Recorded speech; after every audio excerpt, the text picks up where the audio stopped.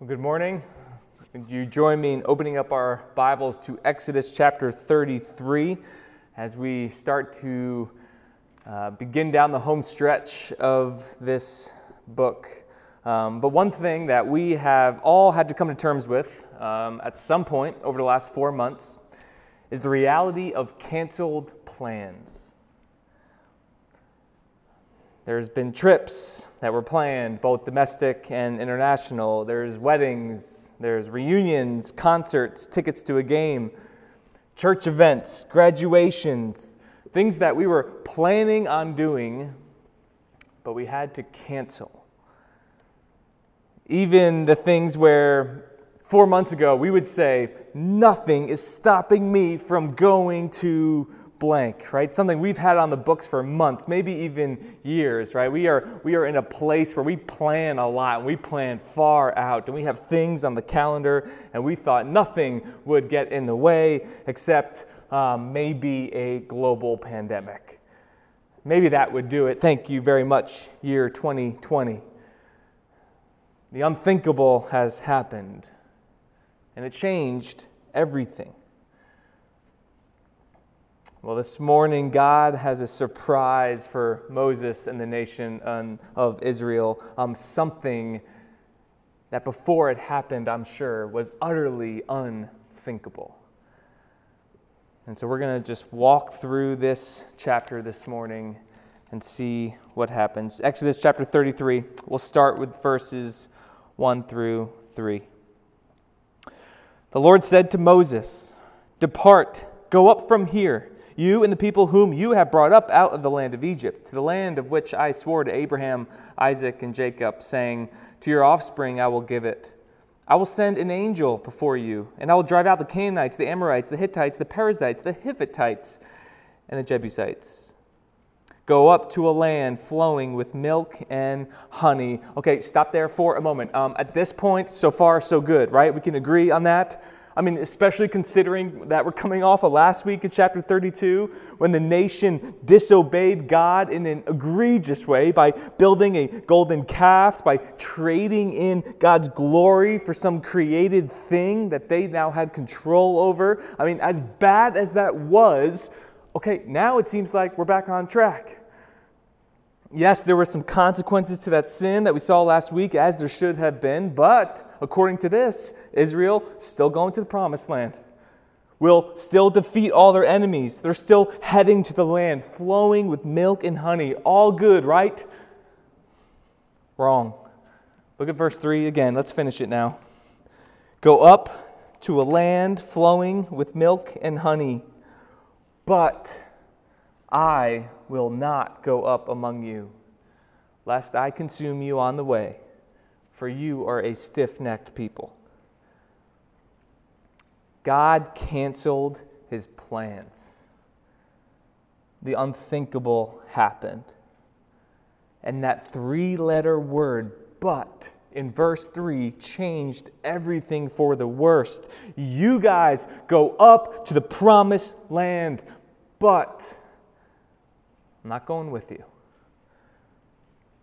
It's a devastating word for Moses to hear, for all of Israel to hear. But if you kind of take a closer look at those first 3 verses, there were some hints that something was different even at the outset when we thought everything was all good. Verse 1, God tells Moses, "Go up from here, you and the people whom you have brought up out of Egypt." Previously in the book of Exodus, God has always referred to Israel as my people, whom I have taken and rescued out of the land of Egypt. Now it's the people. Then verse 2, God said, "I will send an angel before you." Again, you go back, anytime God led with an angel or came before and revealed himself through an angel, he always spoke about it as my angel. And the closer look, that appearance was always some kind of manifestation of God himself, that commentators would think that maybe that was a pre-incarnate form of Christ. That was my angel, was associated with God. Now it's, I will send an angel. So the hints were there because small words matter, right? Let's say my wife Rochelle was introducing me to somebody new. Maybe it was a Sunday morning, and she meets somebody new in the hallway, and she kind of goes and gets me. What if she brings this person up to me and says, "Hey, here is a husband. His name is Aaron. Here's a guy I want you to meet." I'll be like, okay, that's bad news bears for me if that's the change in the words, right? If I'm not her husband, I'm a husband. Small words can make a big difference. Or it's something when one parent says to their spouse, if their child really messed up and they said, "Hey, your son is up in his room and you got to go talk to him." That's all you need to know in that moment. Like, uh-oh. Someone messed up, words matter, your son, go talk to him. This is the unexpected for Moses. God is not going with them any longer. In his commentary on Exodus, Phil Ryken worded it this way, quote, "They were still booked for the promised land, but God canceled his reservations." It's a problem. Let's see what happens. Verses 4 to 6. When the people heard this disastrous word, they mourned, and no one put on his ornaments. For the Lord had said to Moses, "Say to the people of Israel, you are a stiff-necked people. If for a single moment I should go up among you, I would consume you. So now take off your ornaments, that I may know what to do with you." Therefore the people of Israel stripped themselves of their ornaments from Mount Horeb onward. The problem here, the problem with God not going up with Israel to the promised land was not God's anger, it was Israel's sin. Israel had broken the covenant that they ratified in chapter 24. They separated themselves from God's presence by willfully sinning against him, right? We said that last week. That's what sin does. Sin separates, right? It's like the pulling apart of fabric. What once was joined together separates. When you sin against somebody or against the Lord, or somebody sins against you, that you create distance. You separate. And yet, to Israel's credit, in a way, they understand how disastrous this word is. And they mourn and they repent of this news that God has canceled his plans. Because think about this for a second. This is how they could have reacted. They could have heard this and go, okay, wait a minute, so let me get this straight. We still get to go to the promised land? We're still going to defeat our enemies? We're still going to benefit from the fruitful land? Wait, and you're saying God won't be there? Let's take it. I'll take it. When do we leave? Ironically, this is what most people want even today. All the blessings of God without the accountability of God. All the benefits of a relationship without the commitment of a relationship. Often today, God is just kind of seen as a burden, as an obstacle to our blessings. He's an obligation, somebody we got to kind of keep up with and keep them happy in order to get all the things we really want. And that mentality is not just prevalent in our world, it can very much sneak into our churches, right? This is one of the primary problems with the prosperity gospel. That false gospel that is ravaging our world, both in America, and we're exporting it to the rest of the world. The false gospel that says, hey, if you believe in Jesus, He will make you physically prosper. You'll be healthy, and you'll be wealthy, and you'll be healed, and you'll be strong, just as long as you have enough faith. Jesus becomes a means to an end. And while here at our church we will never endorse the prosperity gospel, we even have to be honest that there can be what I would call a soft prosperity gospel that we can slip into if we're not careful. That manifests itself in this way of loving the blessings of God more than God Himself.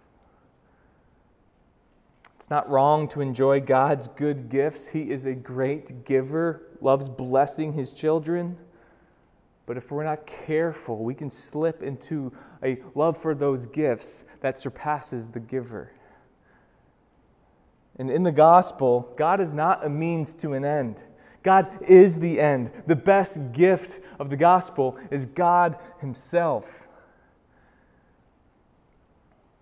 So Israel repents.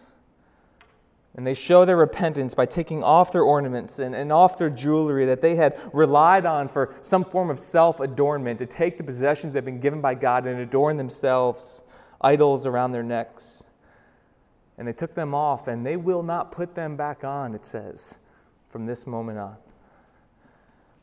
Let's keep going, verses 7 through 11. Now Moses used to take the tent and pitch it outside the camp, far off from the camp, and he called it the tent of meeting. And everyone who sought the Lord would go out to the tent of meeting, which was outside the camp.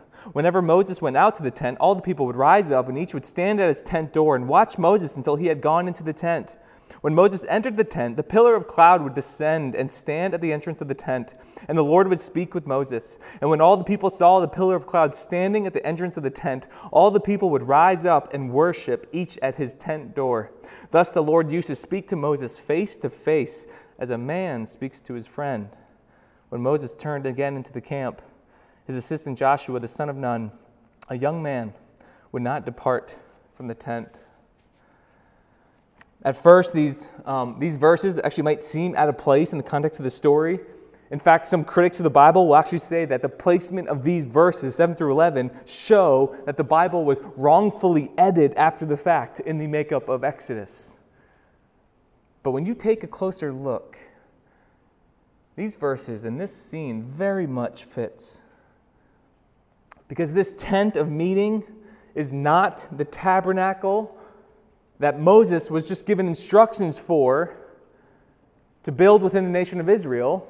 This is a different tent, and therein lies the point. In God's design and plan of the tabernacle, he would dwell in the midst of the people of Israel. He would be in the very center of the camp. But due to Israel's rebellion, the Lord cannot dwell there any longer. He will be outside the camp. And only Moses can experience fellowship with God. Only he now can go outside the camp, and that is what he will do to intercede on behalf of the people of Israel. And he will speak to God face to face, which is not a literal statement, and we'll see why in a little bit. But it's a figure of speech to indicate that Moses alone was the one who could speak directly to God, as a man, it says, speaks to his friend. And in this tent, Moses is going to ask God for three things. And that's what we're going to dig into for the rest of our time this morning. Three things he's going to ask of God. Let's see what number one is, verses 12 to 14. Moses said to the Lord, "See, you say to me, 'Bring up this people,' but you have not let me know whom you will send with me. Yet you have said, 'I know you by name,' and you have also found favor in my sight. Now therefore, if I have found favor in your sight, please show me now your ways, that I may know you, in order to find favor in your sight. Consider too that this nation is your people." Verse 14, "And he said, 'My presence will go with you, and I will give you rest.'"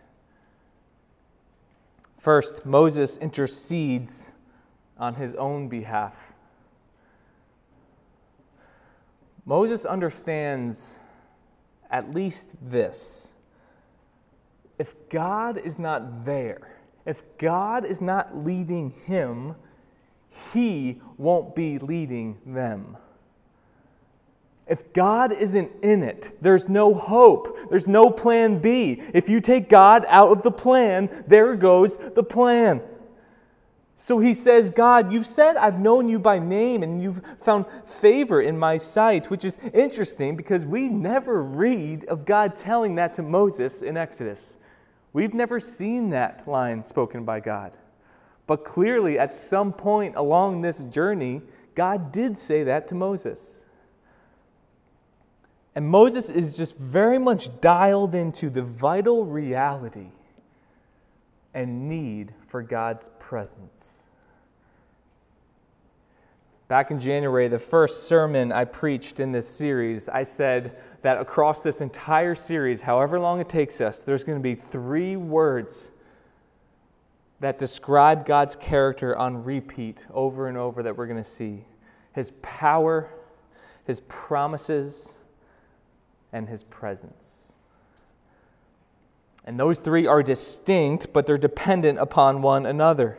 That if God is powerful but not present, then it doesn't matter. Right? If you were in a dangerous situation where you needed the police and they were nowhere to be found, what good would it be in that moment? What good would it be if somebody said to you in that moment, don't you worry, the Ridgewood Police Force, they are really good. They are really powerful. They have the power to save you. And what would that power mean if they weren't there at the moment you needed them?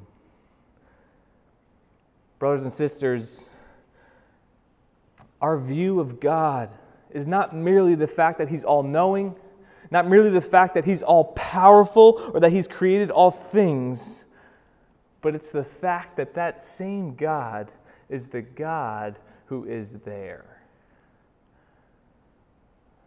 Moses is interceding, asking God to fulfill the promises that He has given, knowing that He'd be faithful to do so. The best prayers are the ones that ask for and claim God's promises over your life, including the one that Moses just gave. Please show me your ways that I might know you. Please be with me. Have you prayed that prayer? I mean, if you're going to grow up in church for your whole life, like that's kind of one of those prayers that you think that, yeah, that's like the natural prayer. It's kind of a boring prayer. It's just so familiar. God, please be with me right now. You kind of say it, but you kind of just know you're just kind of using those words. But that is a great prayer. It's a prayer that God loves to answer, and He will be faithful to answer it every single time because He has promised it. Those moments where you're like, God, I feel like the walls are caving in emotionally and physically and financially, and I just feel like I'm so alone right now. God, just be with me right now. Just show me your ways right now. It's a great prayer. It's one He will always answer, like He answers in verse 14. My presence will go with you, and I will give you rest. Just like last week, this is not God changing His mind. It's not God begrudgingly being like, fine, okay, I'll be with you, Moses. It is God providentially carrying out His purpose through the intercession and through the prayer of Moses.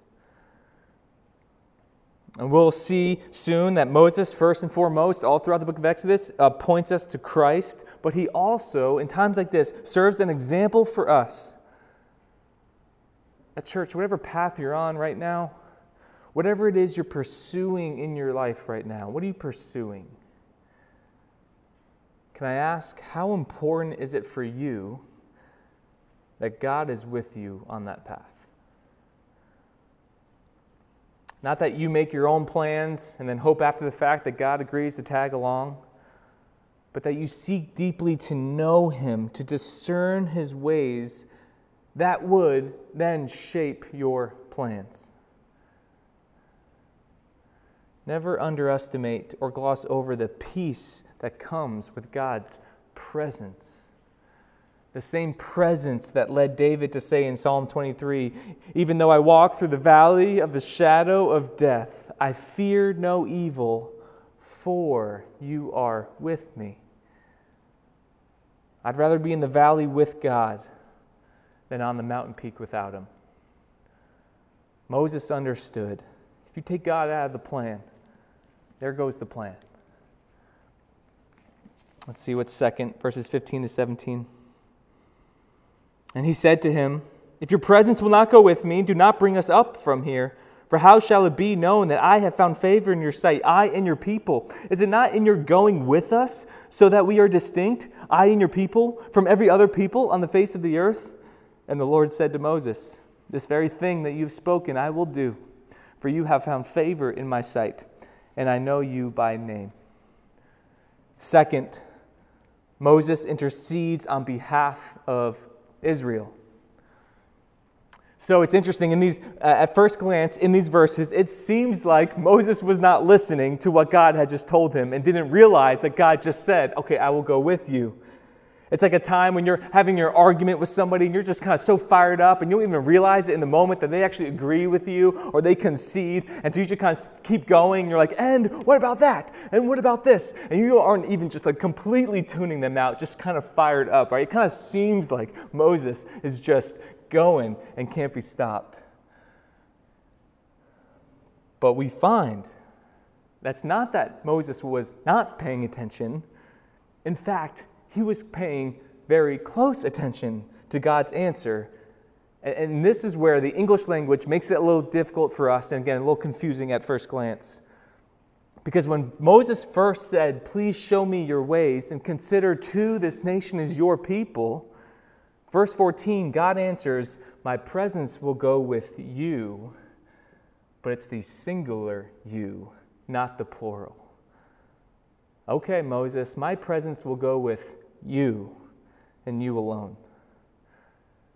So Moses was paying attention. And so he asks the second question, how will it be known that I found favor in your sight, I and your people? And then Moses says one of the most overlooked lines in the Bible, and I don't say that lightly. But look down at your Bible again. Look at the back half of 16. Underline this, highlight this, copy it, and post it. He says, is it not your going with us so that we are distinct, I and your people, from every other people on the face of the earth? What made Israel distinct from everybody else? Was it their mass numbers and strong army? No. They were a small nation compared to other nations of the earth. Was it their land and their vast land? No, they had no land. They're wandering through the desert. Was it their long-lasting, kind of high-minded, a royal lineage? No, they were just enslaved for 400 years. Okay, was it their good behavior and their high moral standing? No. They just made a golden calf like 13 seconds ago. So what made them distinct? And what set them apart has nothing to do with them and everything to do with God. God's presence was with them. Apart from God, there's nothing different about them than any other nation in the world. And to this intercession, God says, again, working through Moses' prayer, this very thing you have spoken, I will do. I'll go with you, plural you, all of you. And I will be your God, and you will be my people. I wonder how many of us think about ourselves as Christians and us as a church in this way. If somebody were to ask the question, what sets us apart in this world? What sets Christians apart? What makes us special? What makes us unique? What makes us distinct? Is it our superior moral compass and behavior? No. Is it our riches and our generosity? Is it our ability to win arguments on social media against all the other worldviews? No. Is it our ability to understand the Bible and our lofty prayers and our lofty overall religious resume? No. What makes us different is the grace and love of God. God shone His grace upon us, and He saved us, and He is with us. And so we are valued and we are special, but it's because of Him. Not us, Lord, not to us be the glory, but to your name be the glory. True Christians ought to be the most humble people because we know it's due to Him. When we share our testimony, it's not just I statements. I prayed that prayer. I act this way. I donate this kind of money. I do this. It's not full of I statements. It's what He has done, what He has revealed, that we are who we are. A prideful, arrogant Christian, all that shows is that we're either way off track or we are deceiving ourselves altogether. It doesn't add up. And then, third, let's finish the passage. Verses 18 and 23. Moses said, "Please show me your glory." And he said, "I will make all my goodness pass before you, and will proclaim before you my name, the Lord. And I will be gracious to whom I will be gracious, and will show mercy on whom I will show mercy." But he said, "You cannot see my face, for man shall not see me and live." And the Lord said, "Behold, there is a place by me where you shall stand on the rock. And while my glory passes by, I will put you in a cleft of the rock, and I will cover you with my hand until I have passed by. Then I will take away my hand, and you shall see my back, but my face shall not be seen." Number 3, Moses intercedes to see God's glory. I don't know, perhaps Moses was just kind of feeling really confident at this point that God is granting his requests, providentially affirming his presence through Moses, and so now he just goes for it, okay? In honor of the NBA starting in another week or two, this is Moses' heat check moment. A heat check is when a shooter starts feeling it. They hit 2 shots or 3 shots in a row, and they come down and they just kind of just take a ridiculous shot just to see if it goes in, right? It's called the heat check. Please show me your glory. Why did he go for this? All joking aside, I think his intentions are honest and good. Because he wants to know more of God. He wants to see more of God. He's in this moment having this interaction, and there's this holy discontentment that Moses wanted more. God is the only being or thing in this world where it will never be a problem to want more of. Anything else, too much of any even good thing can quickly become a bad thing. But not wanting to know more of God. Church, He offers a never-ending, bottomless well of delight to anyone who would drink of His goodness. And God says, "I will let my goodness pass by you. I will proclaim my name, the Lord," all caps, baby, Yahweh. And then He says a line about His character that will reverberate through the rest of the Bible. "I will be gracious to whom I will be gracious, and will show mercy on whom I will show mercy."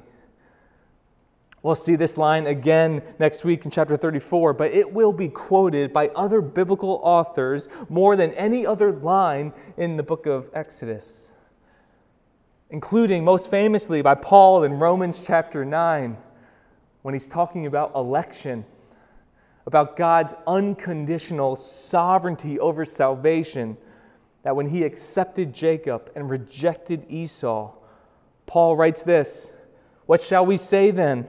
Is there injustice on God's part?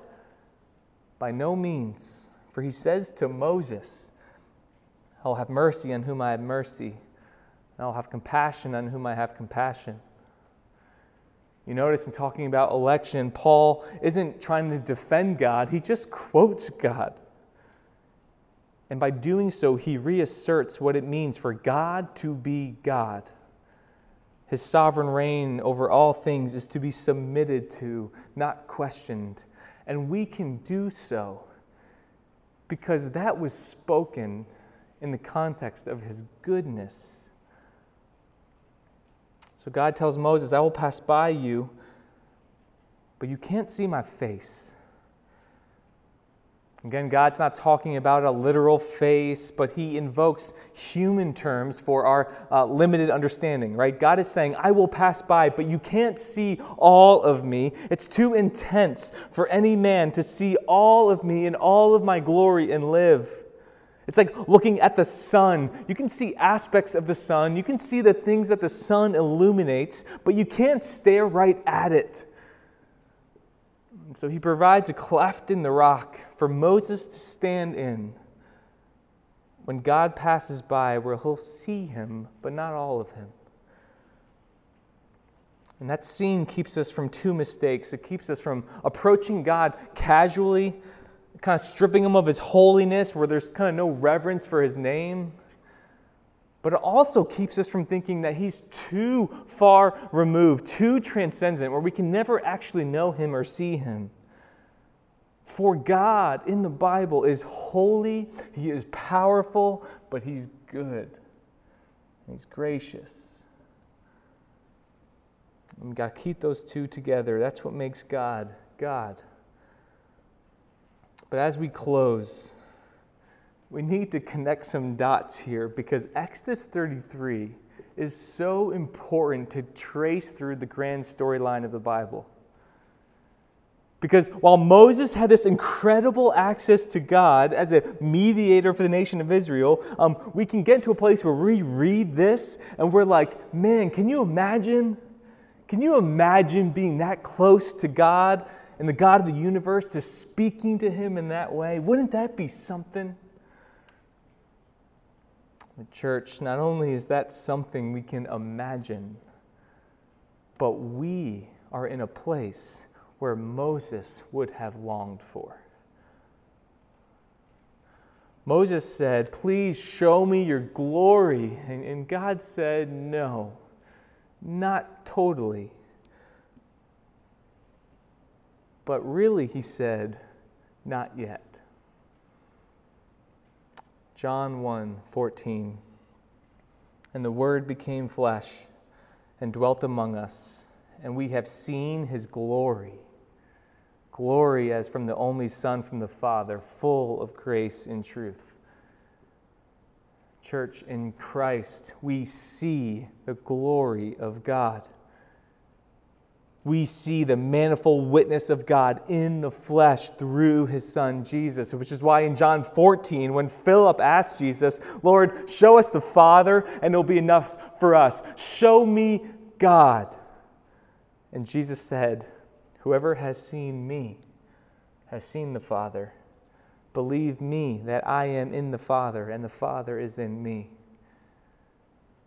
Jesus, as the greater and better Moses, also went outside the camp due to the sin of the people on behalf of God's people, to want to intercede for them. He went to a place called Golgotha, outside the city walls of Jerusalem, to be crucified on a cross and die for our sin. And the God whom we have been separated by from our sin, through Christ, now accepts that intercession of his Son, just like he accepted the intercession of Moses. And he providentially carries out his redemption plan, that for those who repent of their sin and trust in Jesus Christ, we can experience and see God. And through our union with Christ, we are no longer enemies, but we're considered friends. At the beginning of Exodus 33, God said, you guys go to the promised land, but I will no longer go with you. He canceled his plans.